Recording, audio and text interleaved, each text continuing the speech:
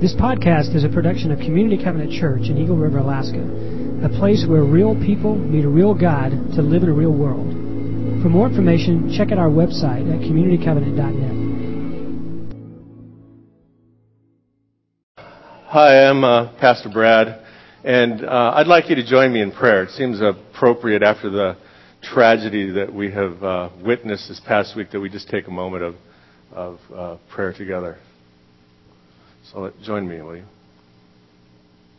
God, it is hard to imagine that we can sing songs of joy and salvation as our hearts break for the family members of those who have died in the last couple of days as a result of this tragic turn of events. We hear the voices of children, even in this service now, and it reminds us that life is precious, that some of the victims of this tragedy, for all practical purposes, had their entire lives ahead of them, only to have them end suddenly and without reason. And that's hard to get our head around.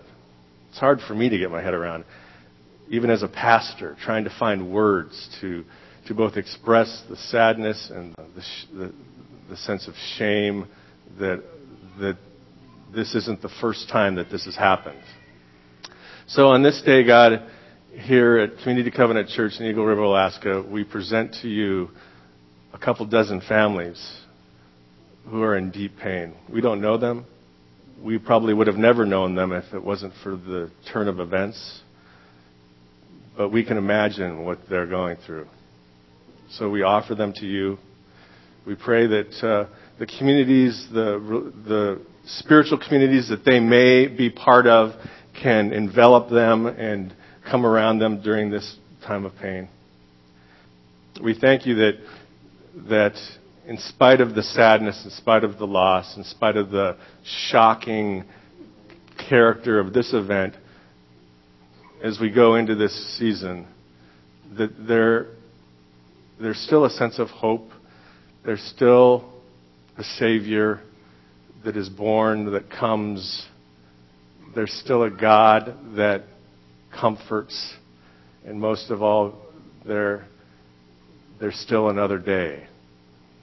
God, hear our prayers today and assure us, comfort us, and help us to proclaim the salvation that we know is ours in Jesus, even in the midst of the sorrow. In the name of Jesus Christ, I pray. If you join me for the Word of God in Philippians 4 through 7. Rejoice in the Lord always. I'll say it again. Rejoice. Let your gentleness be evident to all. The Lord is near. Do not be anxious about anything, but in everything, by prayer and petition, with thanksgiving, present your requests to God. And the peace of God, which transcends all understanding, will guard your hearts and your minds in Christ Jesus. And also at Isaiah 12, 2 through 6. Surely God is my salvation. I will trust and not be afraid. The Lord is my strength and my song. He has become my salvation. With joy you will draw water from the wells of salvation. And that day you will say, give thanks to the Lord. Call on His name. Make known among the nations what He has done, and proclaim that His name is exalted. Sing to the Lord, for He has done glorious things. Let this be known to all the world. Shout aloud and sing for joy, people of Zion, for great is the Holy One of Israel among you.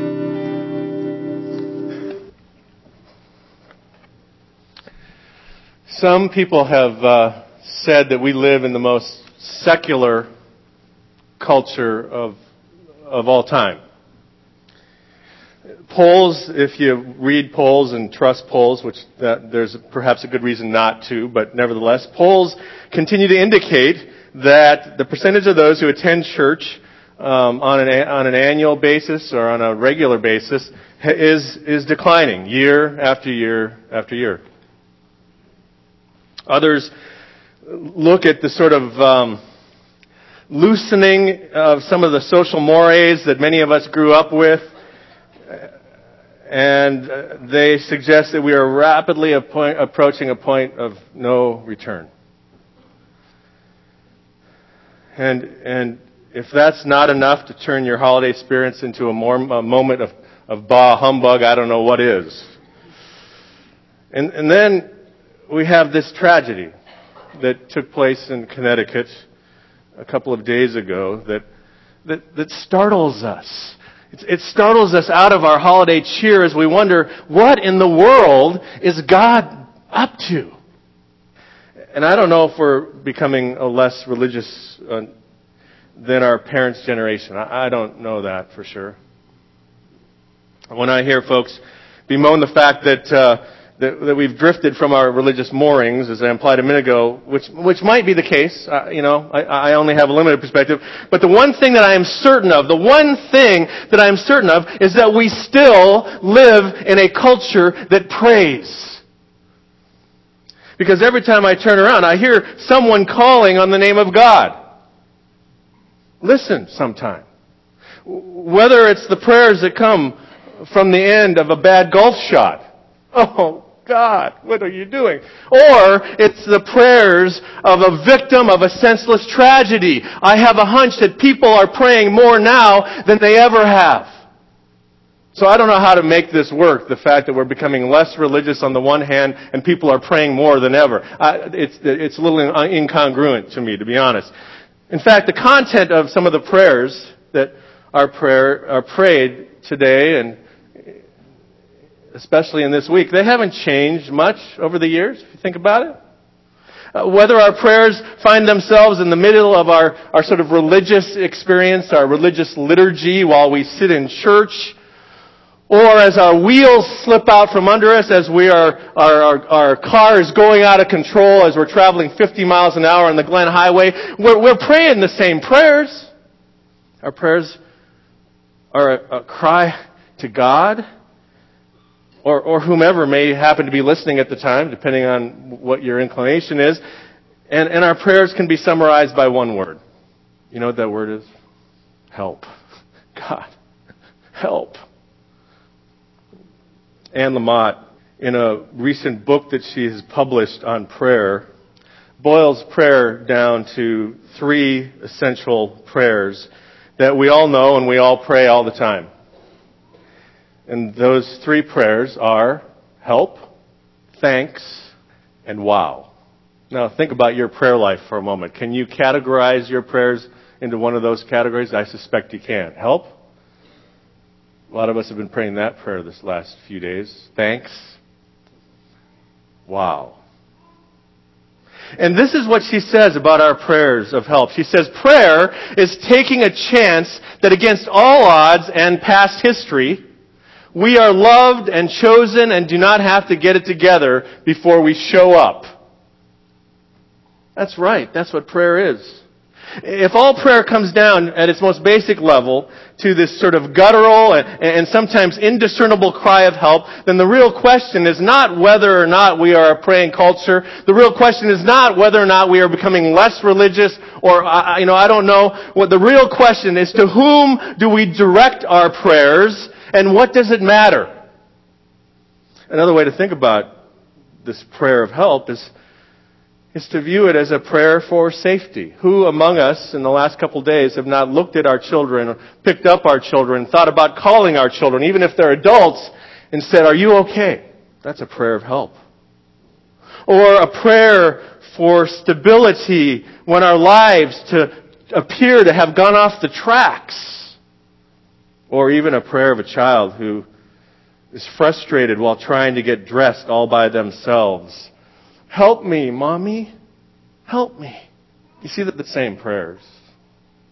And as we get older and as we get wiser, we think that our prayers actually become more articulate and sophisticated. They really don't. The prayers that we learned as children give way to our more articulate praying. We sprinkle our prayers with words like, "in your mercy," or "if thy will be done," or "in the name of." but they're still prayers of help. And if Lamott is right, if Annie Lamott is right, if we stop to listen to our prayers at any point in our lives, whether we are young and whether we are old, they essentially come down to a prayer for help. Help in the midst of our sadness and sorrow. Help in our loss of control, where things that are going on around us, we don't have the ability or the power to change. Help to make it through another day without finding ourselves in a heap of emotion in the middle of the floor. Oh, we're a praying culture, all right.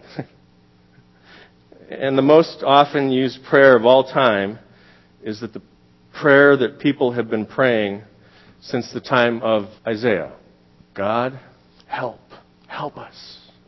In Isaiah chapter 12, which was read for us a moment ago, we are given a glimpse, just a glimpse of God's answer to that prayer through the words of the prophet Isaiah. And up until this point, just to give you just a little bit of background, not much, but up until this point in the book of Isaiah, Isaiah is painting a pretty bleak picture of the future of the people of God. You know, that's what prophets do. They kind of tell the truth. It's not always pretty. And Isaiah's been doing that in the first 11 chapters. And then at the beginning of chapter 12, where we read this passage of Scripture this morning, the clouds break momentarily and you can see blue sky. Just for a moment. And the prophet Isaiah says this, "Surely God is my salvation. I will trust and not be afraid. The Lord himself is my strength and my defense. He has become my salvation. With joy you will draw water from the wells of salvation." You see what's going on here. In response to the people's cries to God for help, the solution to their current predicament, the answer to their yearnings for peace in the face of the circumstances that don't make sense to them, is simply this: surely God is my salvation. Surely God. Now, I suppose I could spend the next few moments parsing the meaning of this sentence that I've just read for you. We could take a closer look at the adverb surely, not the person like Laverne and Shirley, but the word surely. And I could point out to you that it implies a certain level of confidence in that which follows. So when you use that word in a sentence, there's a sense of confidence. Then we could go on and define who this God is in whom Isaiah is expressing his confidence. And then we could discover that the verb is a present active verb that implies immediate action on the part of the subject in the sentence, and so on and so on. Surely God is my salvation, Isaiah says, is simply that. It is Isaiah's answer to the most often prayed prayer of all time. Help. And if Isaiah were to boil it down to one word answer, he would simply say, God. Now, further down in this passage, Isaiah describes the help that God intends to bring to their situation like this. Listen to this. He says, "With joy you will draw water from the wells of salvation." With joy you will draw water from the wells of salvation. In other words, something that you may look at as a chore in your life, which is to go out every day with your 5-gallon bucket and draw water for the day's needs. Something that is a chore for you will become the moment where you can have joy. Imagine that. And this is not the only place where we see this interesting link between water and salvation. Can any of you think of another time in the New Testament where we see water and salvation linked together? There's that very familiar story in the Gospels where Jesus meets a woman at the well. You remember that? And you know the story, so I'm not going to go into the details of it. But she finds herself, this woman, drawing water from this well in the middle of the day, and there's lots of reasons for that we're not going to go into.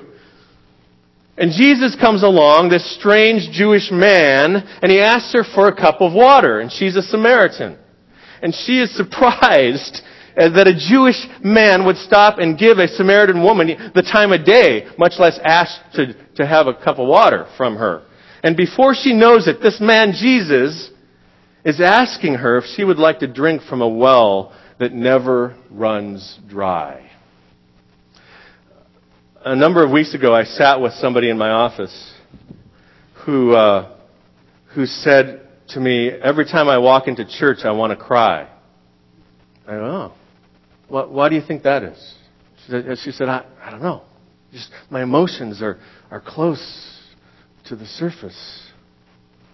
And we talked at some length, and it doesn't really matter at this point what we talked about, but I said to her at a certain point in our conversation, I said, I think I know why you want to cry every time you come to church. She goes, really, what? What is it? I said, let me tell you a story about a woman at a well who spent her life drawing water from a well that she thought could satisfy her, and she discovered that it couldn't. And that the only water that she could drink that could possibly satisfy all of the issues in her life was the water that this man named Jesus could offer her. And I think that woman's story is your story. She started to cry.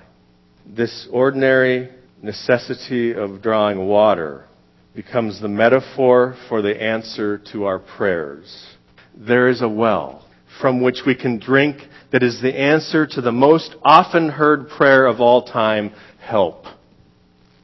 And Isaiah describes a time when joy will return as the people of God draw water from a well of salvation. Those are his exact words. Jesus offers that water to a woman whose life surely indicates that she knew that prayer of help well. And today God offers that water to us as our hearts cry out for water in the midst of our parched and dry and sad and sorrowful time. Jesus says, drink until you're full.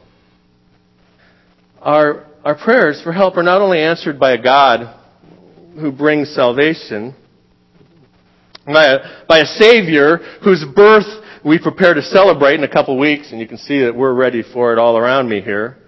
The answer to our prayers of help lead us to burst out in song. That's what Isaiah says, because of what God has done. Look at verse 5 with me for just a moment. Isaiah says in verse 5, sing to the Lord, for he has done glorious things. Let this be known to all the world. Shout aloud and sing for joy, people of Zion, for great is the Holy One of Israel among you. This song that is on our lips is a natural outpouring of the joy that comes to those whose prayer for help has been answered once and for all by a loving God in the birth of a child who brings salvation to the whole earth. The song that we sing reflects our understanding that God indeed is and always will be answering our prayer. We sing because our sadness has been mitigated by the reality that our world is not going to hell in a handbasket, even though it feels that way sometimes. We sing when we're down and out because we have been given a glimpse of the end of the story. We know how it ends. It's like going into the Hobbit movie and you've already read the book. You already know how it's going to end. We sing when all hope seems lost because we believe when God answers our prayers for help, He does so once and for all. Now, it'd be really easy for us, and maybe some of you have started this already, to sort of collect all of the stories of bad news that have confronted us in the last few weeks. And you can wave it around and you can say, see, God has left the building, kind of like Elvis has left the building. God has left the building. It would be easy for us to give up as a relationship that is important to us shows the strain of circumstances that are beyond our control. It would be easy for us to resign ourselves to watching all of this bad news and saying, just like the people of God did in the time of Isaiah, where is our help when we need it? And the answer to our prayer for help is the same answer that God has been giving from time immemorial. The answer to our prayer for help is not locked away in some box that we have to spend the rest of our lives searching for. The answer to our prayer is the same answer that God has been giving all along. The answer is, it is a Savior who is born this day, who is Christ the Lord. Thank you. The birth of a Savior is God's answer to our prayers. Now, let me be quick to say at this point that I don't mean to suggest that we will not and should not feel the stab of pain or sorrow or sadness when tragedy strikes, whether it's across the country or across the street. I don't mean to suggest that we will not feel a deep sense of sadness when our spouse walks away without even trying. I don't mean to suggest that we will not feel the pain when a parent doesn't recognize us anymore because of dementia or Alzheimer's. God's answer to the world's problems is not a quick fix and then we're on our way. Don't hear me say that. God's answer to our cry of help is the only answer that can bear the weight of our pain. It is the only answer that is not trite in the face of the great struggle that we all face. God's answer is the birth of a Savior who is born and who dies to address the world's problems, and perhaps most important of all, our sin. And when we pray the most often heard prayer of all time, don't worry. Don't worry if you don't speak in articulate theological sentences. It's okay. Don't be afraid to hang on for dear life as you wait for God to fulfill His promises. Keep on praying.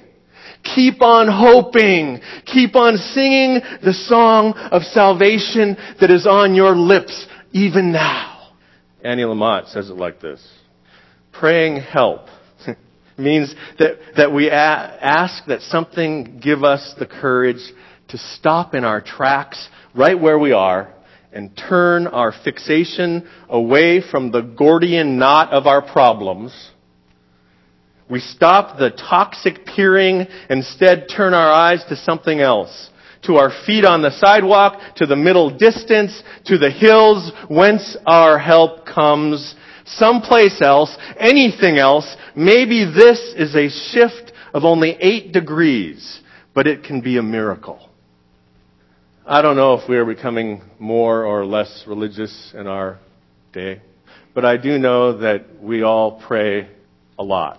And one of the prayers that we pray is a prayer for help. And I also want to stand here today and assure you that God has been and is now and will answer that prayer every time we pray it.